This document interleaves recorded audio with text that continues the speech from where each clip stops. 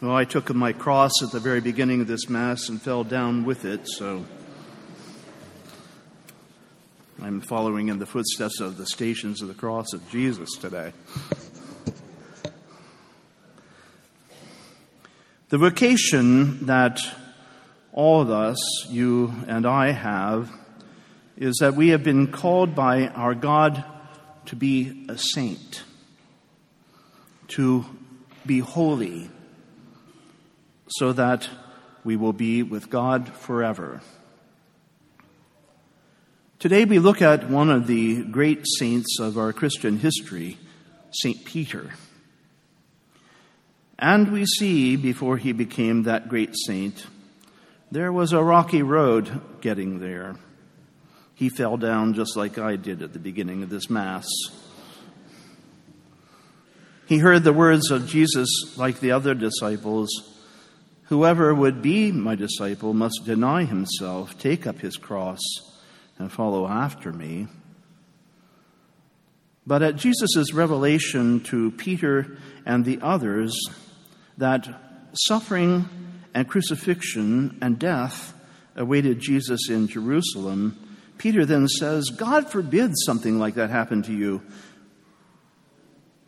Peter had already said to Jesus, "You are the Christ, the Son of the living God." "So, Lord, how can you say this, that you are going to suffer and die and rise?" Having no idea, really, of what Jesus means about picking up his cross and following in his footsteps, what it means to confess him as the Christ, Jesus, in the strongest terms possible, in turn rebukes Peter. He says, "Get behind me, Satan. You are not thinking as God does, but as human beings do." Strong words, but Peter deserved them because he is totally out of step with Jesus the Christ. And he will continue to be out of step with Jesus the Christ, when at the Last Supper, Peter will refuse until Jesus forces him to do so, to let Jesus wash his feet. He will be out of step, for in short order, he will miss the challenge of discipleship when, after Jesus' betrayal by Judas, the arrest, and then the trial of Jesus, Peter will say not once, not twice, but 3 times that he does not know Jesus. And he will flee the scene, leaving Jesus quite alone, and then weep at his denial.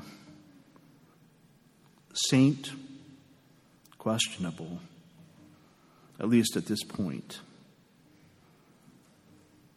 It will take Jesus' resurrection and his appearance on Easter Day to Peter and the other 10 to put into total perspective why the cross, who Jesus is as the Christ, the Son of the living God. That day, a reckoning for Peter to repent, and in place of 3 denials, to offer 3 affirmations to Jesus of how much he really loves him. Saint, now in the making, as Peter begins to learn what it really means to follow in the footsteps of Jesus Christ. As we hear this gospel and reflect upon Peter, it is good for us to ask what we believe about Jesus. If we simply see him as a prophet, can we truly believe in the reconciliation of ourselves to God that is only through Jesus Christ, through his cross, his resurrection?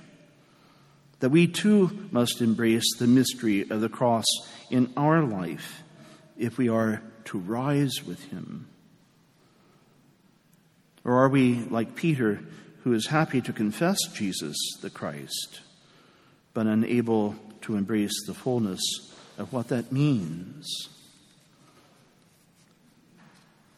To be holy, to become a saint like Peter, we must be like his post-denial life, with regret for sin, with true contrition and sorrow, make the heartfelt declaration of love for Christ more than our own life.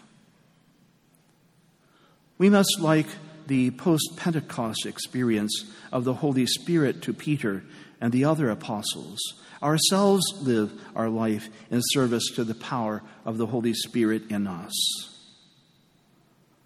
Think for a moment of the brave men and women, first responders that we commemorated and remembered this past week on 9/11. How brave are we to follow in the footsteps of Jesus Christ, to act in the power of the Spirit of love. Despite our flawed humanity, like Peter, we learn to embrace the way of Jesus Christ as the only true way for us to live. Bit by bit, maybe it's through the mistakes that we make, the terrible choices, the denial that we make sometimes of our faith. But by God's patience and his grace, by his reproving love at times and confrontation with our sins, we become holy. Like Peter, we too need to let Christ's love change us if we are to let go of the human way of thinking. It is difficult, we know it. Necessary, though.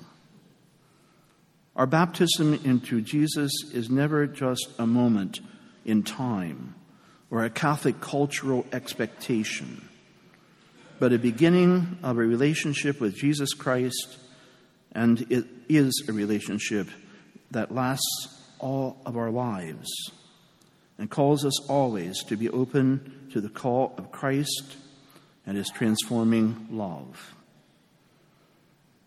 Saints, like Peter, we are a work in progress like him.